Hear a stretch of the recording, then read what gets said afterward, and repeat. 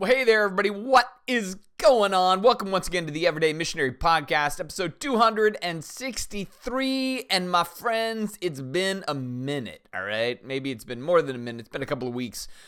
I think I've talked about the fact that it seems like the podcast is kind of sliding into an every other week thing a little bit. Now, my plan, this, if it can all come together, is to actually come to maybe February of 2023 to go back to weekly. But there's a number of things kind of going on between now and then. So got some things that I'm working on in my own personal world that I'm kind of studying up for right now. And so that takes a certain amount of time. And then on top of that, I'm going to be doing a series in the book of Numbers. Yes, that place that nobody ever preaches from. I'm going to do a series in Numbers. It's going to be like 6 weeks. It's going to be in January through early February. And when you're taking a big book that nobody likes to read and then trying to squash it into 6 weeks, it can be a little bit challenging. So kind of for all of that, I know that, hey, just every other week for the podcast is probably going to be adequate kind of for what we're doing. But I'm really looking forward to it too. It was funny because my vision has been to do what we call the Pentateuch, which is the first 5 books of the Bible. And I remember when I decided to do that, I thought, man, what am I going to do when I do Leviticus? Like, how do we do Leviticus? And honestly, for me, I mean, I've taught through a lot of books of the Bible. I've done a lot of series over the years. Leviticus is in my top 5.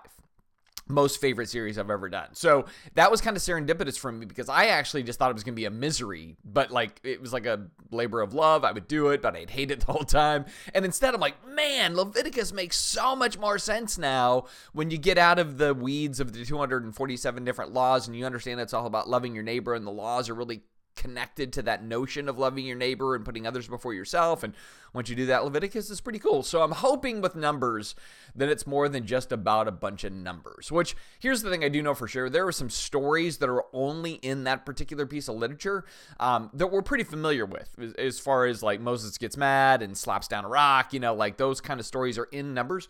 So it should be pretty good. So anyway, that's a big preamble just to say, hey, I'm not going to do the podcast every week probably until February, and then we'll bring it back around on a more weekly basis. Now, there may be moments where I'm just inspired and I decide, hey, let's do more than one in a 2-week cycle. But for now, that's kind of what it is. And at this point, this is now, what are we out? Like less than 2 weeks from Christmas. I think I might actually release one just the week of Christmas, just kind of on that theme a little bit. I'm recording a few other things for Christmas as well, so that should be pretty cool. But anyway, yeah, just lots of things in the air right now, right? It's like it seems weirdly busy in all sorts of different ways right now, but that's just kind of the way it works. And I think there's snow coming as well, which is then I'm super excited because I love the snow, frankly. It's fantastic. So, but we are not here to talk about any of that today. No, we are not, my friends. We're here to talk about something completely different. And this is going to bleed into a little bit of this burden that I always carry, coupled to conversation that I recently had with somebody, and then connected to a TikTok that I was exposed to. And here's the thing about that. I don't have TikTok on my phone or anything like that, but my kids, they send me links like, oh, Dad, you got to check out this TikTok. And then I can at least click that and open it, but I will not have TikTok on my phone. And not for any principled reason. I just know I don't want to end up in a 7-hour deep dive swiping and swiping and swiping and being kind of pulled in. Like I've made decisions in the last several years of my life to strip my phone down, to no social media on my phone, to not have a laptop anymore, to only have a desktop. Like I wanted to really just be like, man, I want to be offline as much as possible. I want space to think, to process, to decompress, to just stand in line and look around instead of look down at my phone and see what's happening in the news right this millisecond or whatever else. And so I made a lot of conscious decisions to do that. Therefore, part of those decisions entails I've never had TikTok. I have no plans to download TikTok, but I do admit it is a funny medium and a clever medium, and it's got some interesting things. Even with people that I would probably not have any agreement with, I go, but I really appreciate when I get a TikTok from my kids about that person or that person talking, because they do find some interesting things, but that's just a sidebar, all right? So anyway, recently, I'll start with the TikTok, then I'll go into the conversation, then how that relates to my burden. Maybe that's all in there. And I think it has everything to do with being everyday missionaries. So anyway, the TikTok was saying if Paul were interacting with the church in America today, we would be getting a letter, and he goes, and then the person underneath the comment said, and he wouldn't just stop with second and third Americans, and so I like in my mind, I'm picturing like, the first epistle of Paul to the Americans, and then Americans 2 and Americans 3, and we might rack up to Americans 6 or 7. Who knows, man? There's probably plenty in our culture that Paul would have something to say, because when I read through his epistles, there's plenty in those epistles that I go, well, that has to deal with us, man. We have those problems. We have these challenges and everything else. And so I kind of thought about like, what is it that Paul would really be, kind of saying, hey, you American church, this is what you're battling with, right? And then that made me think about this conversation I was having with somebody recently. It was a group of us, and one of the persons in the group had made this comment about a person that was employed in a job, and they're like, they did this and this and this, and it's terrible because they're a Christian and they should not do it that way. Being a Christian, you shouldn't do your job that way. And this other person that is not a Christian kind of paused the conversation and said, well, what's that have to do with anything? And so the person that had kind of brought it up said, well, they're a Christian. They should know better than to do that thing. And then this other person said, well, here's my deal. I've worked with all sorts of Christians, and I don't see them to bring any added benefit being a Christian to the workplace. Some of them are just as good as any other worker. Some are worse than other workers, but I've never seen like, oh, that person's a Christian. They really bumped up the game so much more, and their faith is so central to why they work so hard or so good or so kind or whatever. They were just like, I don't know why you're making the comment that like somehow Christianity should make some kind of difference, because I've never seen it make any kind of difference in the workplace. And that's the part that kind of struck me. All right. And then this dips into this burden that I carry a little bit. And I'm saying I'm a part of this. Like, I need to be a part of the solution, not simply pointing out the problem kind of thing. But one of the burdens I've carried for a while, and this is for me, this has been probably in the top 5 biggest burdens for the last probably handful of years. And it's, and this goes to maybe reading Paul, right? So when I read the New Testament, I see where there's this constant narrative about you are in Christ, and Christ is in you, and the Holy Spirit is in you, and there is this empowerment from God, like His presence gives you an advantage for life. That's the way I'm going to kind of take this simplified idea, that God gives you a unique supernatural advantage to doing life. Like Jesus promises, hey, I'm going to give you a joy that no one can take away. I'm going to give you this peace that nobody can fully understand. The world can't give you the peace that I'm going to give. I'm going to be with you. I'm going to teach you. I'm going to give my Spirit to you. He's a helper. He's a comforter. He's a guide. He's going to unleash truth in you. He's going to reveal deeper truth to you. Then you get to the New Testament epistles, and you're seeing where the Holy Spirit's working in people to produce these different attributes, and we call them fruit of the Spirit, as well as other dispositions of brotherly love and forgiveness and compassion and kindness and all these kinds of things, right? So by extension, the Christian technically should have a pretty superior advantage over acting like Jesus in comparison to the world that may not have the Holy Spirit, doesn't have union with Christ, all these kinds of things, right? So I read all of these things where it's like, man, we are fully loaded for the task of living well in the world. But then the experience that we all know is that, well, why don't we live in a way that is clearly marked by some kind of supernatural advantage to be more of these different kind of virtues?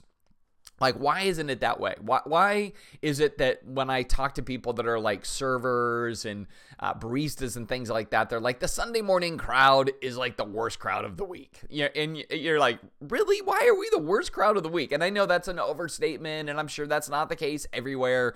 But, why is it that they go like the Christian people, when they come in and we mess up their order, they're rude or they're mean or they don't tip or whatever else? Why is it when there's a convention? I think I did a podcast on this about how last year there was a convention, I think it was the For the Gospel convention, and they were interviewing all of like the servers and everything else that had been in the downtown where the convention was, and like, oh man, that was just a terrible experience with all these Christian leaders from around the country coming in for 4 days. It didn't enrich our city. It didn't enrich our lives. If anything, it was just an added extra burden for all these Christians to show up. And that's the stuff that I was thinking about more and more. It's like, how is it that we are meant to be these difference makers. We're meant to be salt. We're meant to be light. God has empowered us to be those kinds of things and kind of bold and beautiful ways. And then the world sometimes looks and goes, we just don't see it. Why don't we see it? Why don't we see it at scale, at least? Like there's pockets that are like, oh, there's this one Christian I knew was super, super cool. Really, really dug them. They're amazing. They're positive. They're upbeat, everything else. But that's almost like that's not the norm. That's kind of like the outlier, where it seems like more people have been hurt by Christians, turned off by Christians, put out by Christians, whatever it is. And this is kind of my burden then. When I kind of put all of this together and I go, hey, we would get a letter, 1st, 2nd, 3rd, 4th, 5th, 6th, 7th Americans. And this person that was like, yeah, I've worked with a lot of Christians over my career. I just don't see that they bring any unique added bonus to the table. They're fine. I mean, like he was saying, like some of them are great. They're fine people. I totally work great with them. I don't have an issue with them. It's just this notion that, oh, they're Christian. They should do it better or more honestly or more thoroughly or more compassionately. He's like, I've just never seen that. They just seem no different to me than anybody else, But we have all these Bible promises, like we're meant to be a very different people and that we're empowered to be a different people. And that's the burden for me. And so in a weird sort of way for the podcast today, it's less that I'm coming and saying like, hey, here's how we should all do things. Pow! Blow out my pistols and be done. It's just more like I'm going like, maybe I'm pondering out loud with all of us to go, why does that seem to be the case? Why, if the Bible makes so many blatant, not inflated, like I'm saying something bad, but like it makes a lot of claims that we are endowed with all these extras, right? Like I said, we're fully loaded in comparison to like just a entry-level sedan, like we have all the power windows and heated seats and heated steering wheel and it can park itself and it can fly to the moon, like whatever.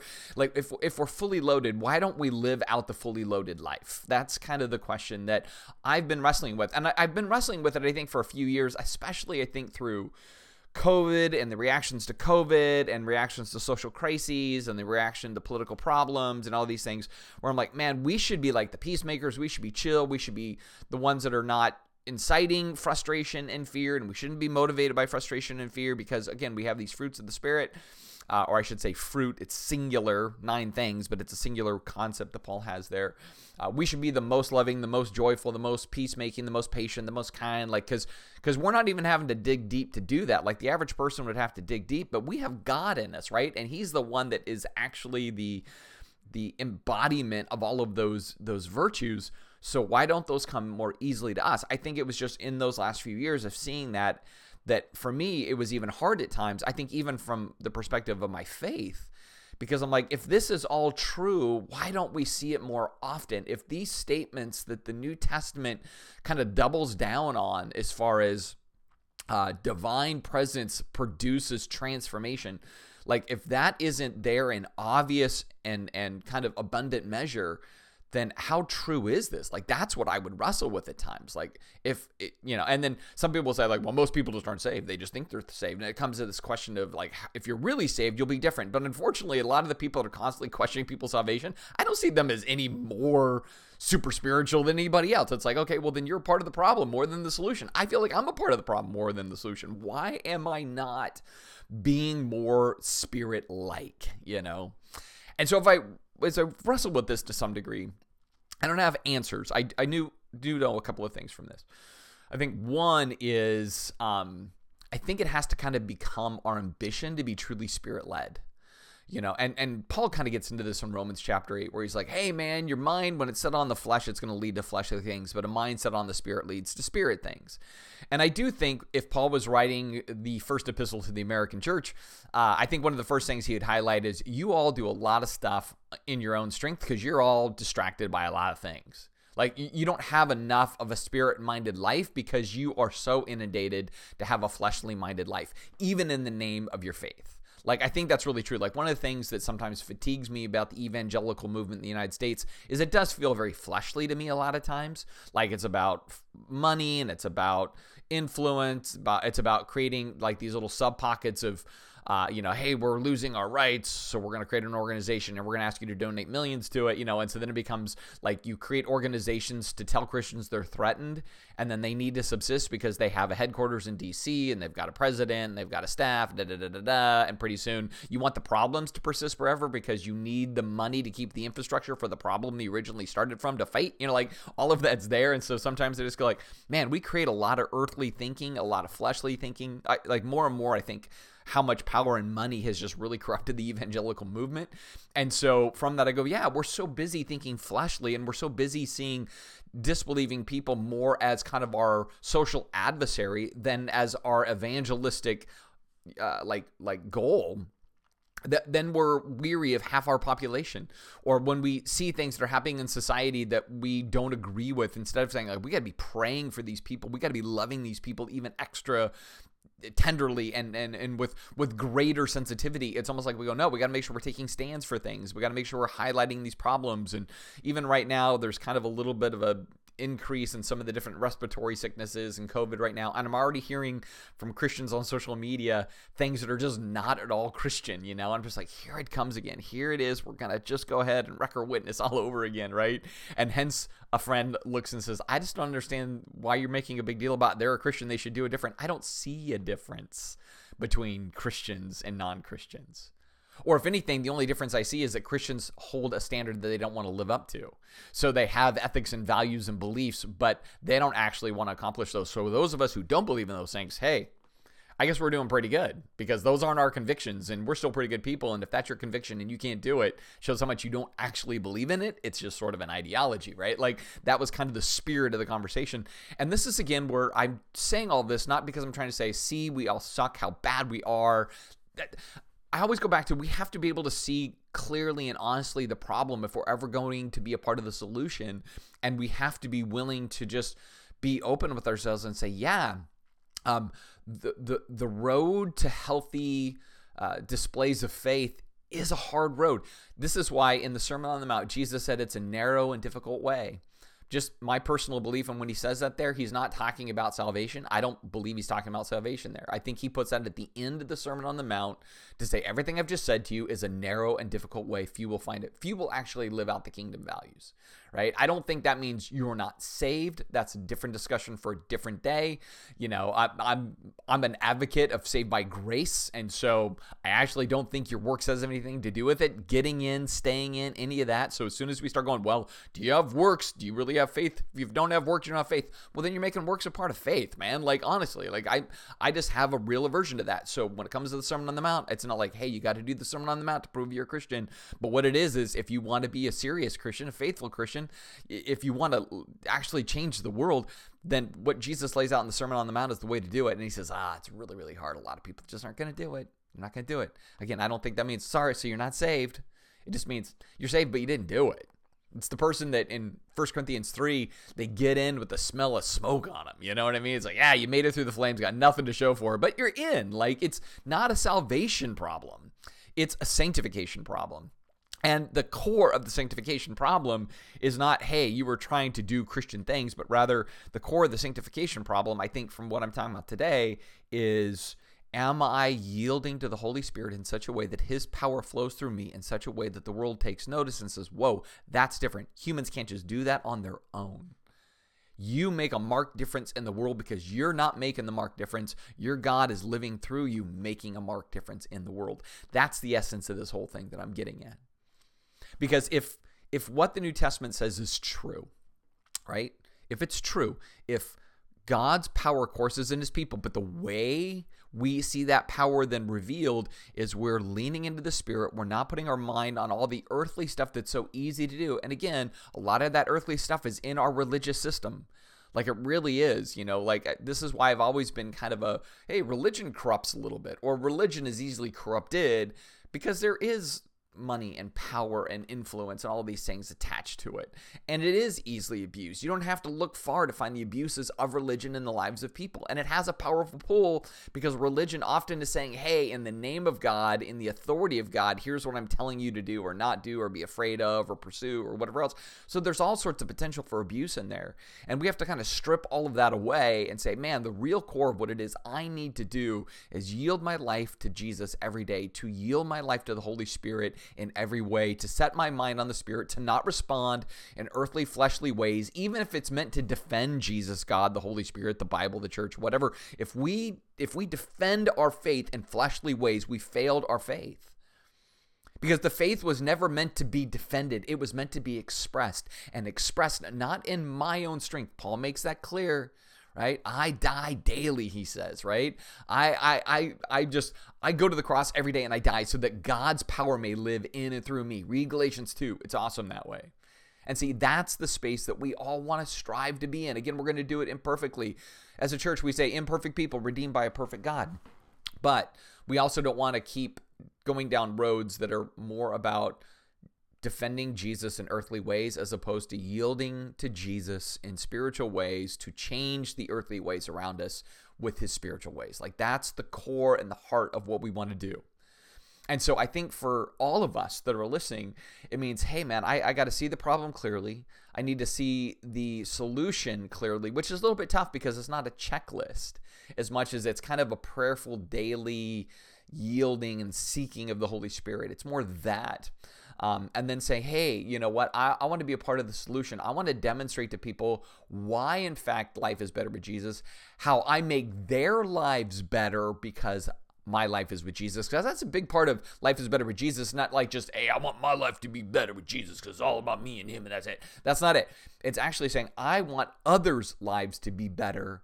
And the way that happens is because I'm so synced up with Jesus that Philippians 2, I'm looking out not only for my own interests, but the interests of others. In fact, it says putting their needs and interests even before my own. Right? This is why I've shared some of the other things that I just really aspire to, where I'm like, I don't want it to be about my way of life, my opinions, what makes me comfortable, what secures my future, what secures my prosperity, my security, whatever it is. Like I don't want it to be that. I want it to be like, man, how do we change this world? Here's the way we do it. We don't keep trying to use the worldly ways and things to change the world, but rather we yield, we surrender, we seek, we desire, we crave the Holy Spirit to be doing massive, selfless, Christ-centric works in us every day, to produce his fruit in us, his heart in us, his vision in us, his faithfulness in us. And I believe if we can do those things, we will be effective everyday missionaries.